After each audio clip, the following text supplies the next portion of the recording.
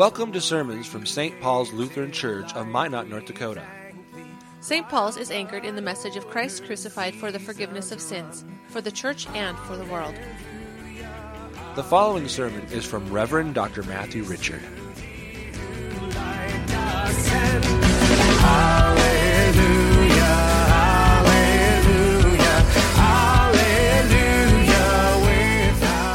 The epistle is from Galatians chapter 5. But I say, walk by the Spirit, and you will not gratify the desires of the flesh. For the desires of the flesh are against the Spirit, and the desires of the Spirit are against the flesh. For these are opposed to each other, to keep you from doing the things you want to do. But if you are led by the Spirit, you are not under the law.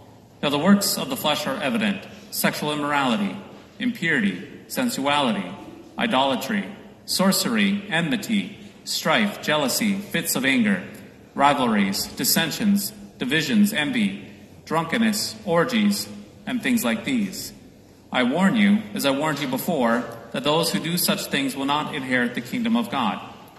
But the fruit of the Spirit is love, joy, peace, patience, kindness, goodness, faithfulness, gentleness, self-control. Against such things there is no law. And those who belong to Christ Jesus have crucified the flesh with its passions and desires. This is the word of the Lord. Thanks be to God.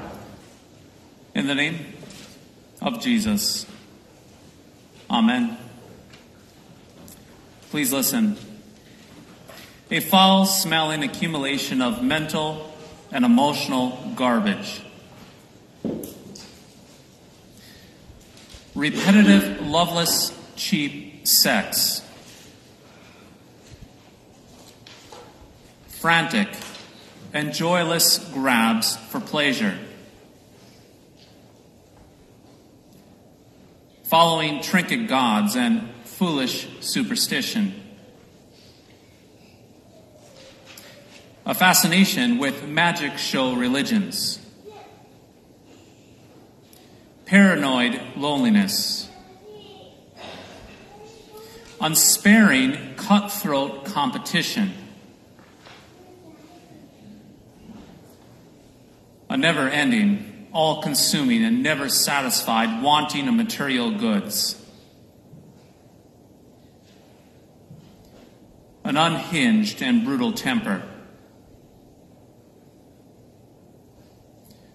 A hard heart, refusing to love or be loved. A continually divided and fighting home.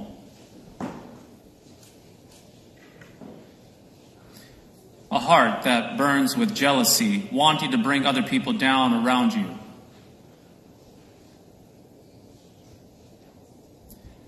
An unwillingness to submit personal opinions to objective truth. A vicious habit of depersonalizing everyone to a rival and creating a faction with everyone around you. Avoiding reality and running to uncontrolled addictions. Anyone living this kind of life will not inherit the kingdom of God. Yes, you heard that correctly. Anyone making a habit of these things, these kind of things, will not share in the blessings of God's kingdom, but secure a special place in hell. You have been warned. But Pastor, you may say, isn't this a bit too extreme? Isn't this a too extreme way of talking these days? Now, dear friends, we are used to hearing stories of those old American preachers who preached those fire and brimstone sermons while clutching the pulpit. While there can be much to criticize about some of their theology of these old American preachers, we must admire their conviction. How these older pastors did not care about scoring points with, the community itself, or being liked by every parishioner around them, but instead, they had a serious conviction about the problems of sin. I'm afraid, though, that future generations will look back to our present generation, this present generation, I talk about today's ministers who preached not fire and brimstone, but pastors who wore Hawaiian shirts and preached unicorn and lollipop sermons. And so back to the point, is this too extreme to talk this way? The answer is no, it's not. The reason being, your sinful nature and mine are always active. Yes, indeed, since our sinful natures are always active, we must always be warned repetitively, all the time. Today's generation, which is our generation, struggles with the sinful nature just as much as previous generations. And so, friends, let's be honest. It isn't as if the sinful old nature, the old Adam, is not present and currently active in our world and church and communities right now, today. And so today's warning that we heard here this morning is actually from the Epistle of Galatians. It was preached to us at the beginning of the sermon here. That warning is needed. Furthermore, Paul's warning from the epistle reading should, as our ancestors used to say, it should scare the dickens out of you and me. Today's reading from the Epistle of Galatians should rattle your cage before it might be too late. Now, dear friends, you and I must heed the Apostle Paul's warning in the epistle reading this morning. Paul tells you and me very clearly that if we make a habitual practice of these kind of things, we will forfeit ourselves from the kingdom of God. In other words, if you are not careful, you can drive out the Holy Spirit from your hearts, harden your conscience, and let the old Adam have free reign and wind up in hell on the last day. But you may be saying to yourself, I do not do these overly gross and crazy sins that the Apostle Paul mentioned here this morning. My friends, be careful. Yes, be very careful. Yes, we would have to agree, and we indeed do agree that some sins are more dangerous than other sins. Murdering is more damaging than telling a white lie, no doubt about it. Anarchy is more hurtful than gluttony. Having an affair is more detrimental than gossiping.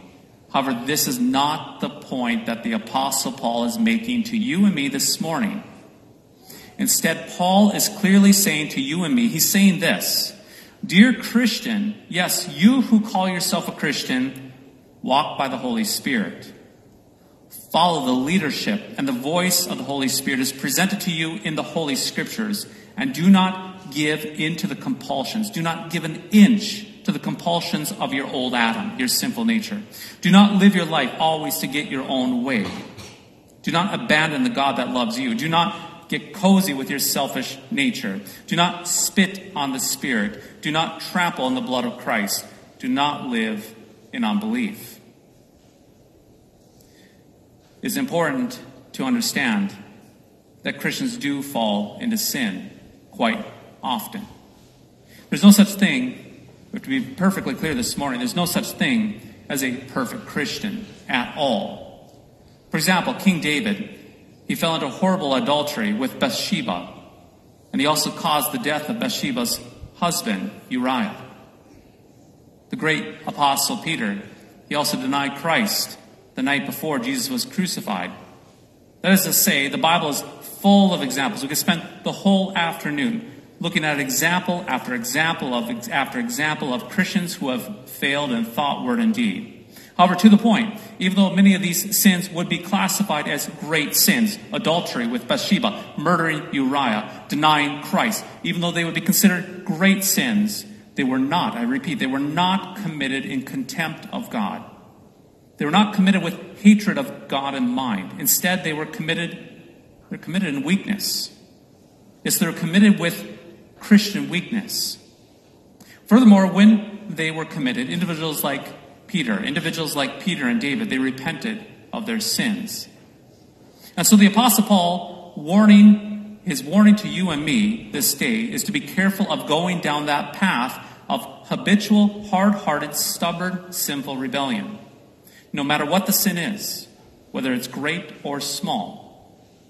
In other words, while different sins can have different and drastic consequences in this life, all sin, no matter what it is, can exclude us from the kingdom of God if we make the sin and we commit ourselves to the sin with a hard-hearted continual practice in our life. When we do this, no matter what the sin, we make the sin our friend and we deny our need for Christ. We deny our need for Jesus. And so if you find yourself caught up in a sin due to your weakness, repent, dear friend, and return to Christ. On the other hand, if you have made a habitual practice of a certain sin, making it normal or even celebrating that sin, knock it off. Stop pretending that you do not need Christ. Stop pretending that you're not a sinner. Repent and return to Christ as well. Dear friends, let's be blunt and truthful right now. When we read the epistle from Galatians and the Apostle Paul gives his warning to you and to me, it should drive all of us. It should drive every single one of us to Christ. It should drive us to repentance, beating our chests and say, God, have mercy on me. Have mercy on this sinner right here. Jesus, I need your forgiveness. Jesus, I need your life. Jesus, I need your salvation. I am nothing. I need you, Christ. However, if you hear that list from the Apostle Paul and you say, I guess I'm doing okay. I'm better than most. Then I regret to tell you that you have deceived yourself. You're just not that holy. Furthermore, beware of your pride and beware of your pride and failing to consider yourself a sinner like everyone else around you. Beware, for Christ only dwells with sinners. And so repent and return to Christ.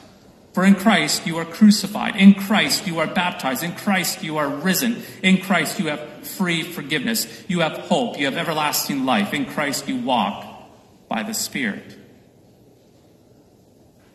Baptized saints, as a church here at St. Paul's, we live and we walk not by our sinful nature, but by the power of the Holy Spirit working through the Word and sacraments.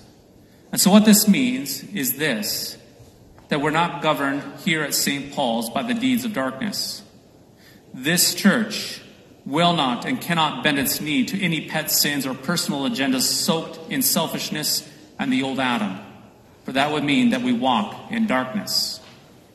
Furthermore, this means that there's no such thing as a holy hierarchy here at St. Paul's. There's no such thing as a holy hierarchy of Christians here at St. Paul's. In other words, since we walk by the Holy Spirit, anything good in this church is not due to your or my own glory. How can we take credit for anything good when we all walk by the Holy Spirit to begin with?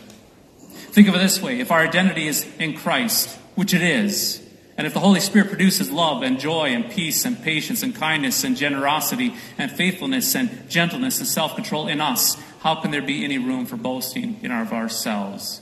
Indeed, how can there be any room for boasting of ourselves? If the Lord creates good works for you and me to walk in, how can there be any claim for personal superiority? If the Lord gave us life, if he redeemed us, and if he sustains us, how can we not give all glory unto him? And so, baptized saints, anything sinful in St. Paul's, it's on us. And we need to repent unto Christ. Indeed, repent unto Christ. And anything good in this church is because of the gifts the Lord brings into our lives, gifts that he prepares in advance for us to walk in, gifts that we get to bear, gifts that we get to partake of as we abide as his children. And so, continue to walk in the Spirit, dear saints, continually receiving the Word and the sacraments, while repenting constantly of the silly tactics of your old Adam and my old Adam as well. Together with your brothers and sisters in this church of St. Paul's, let us be centered in Christ. Let us be centered in his gifts. Let us be centered in this unity of Jesus, in purpose and assurance that Christ is for you, that you belong to him, that you are baptized into him, and that you are forgiven.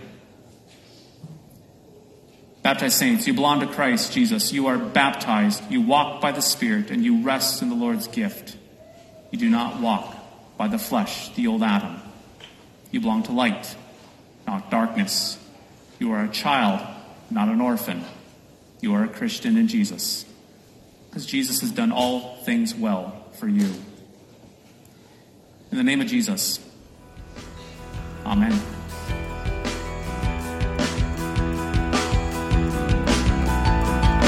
Thy strong word bespeaks us righteous, bright with thine own holiness. Thank you for listening to today's podcast sermon. You can access a full manuscript of today's sermon from Pastor Matthew Richard's blog at www.pastormattrichard.org or visit St. Paul's website at www.stpaulsminot.org. The Lord bless and keep you.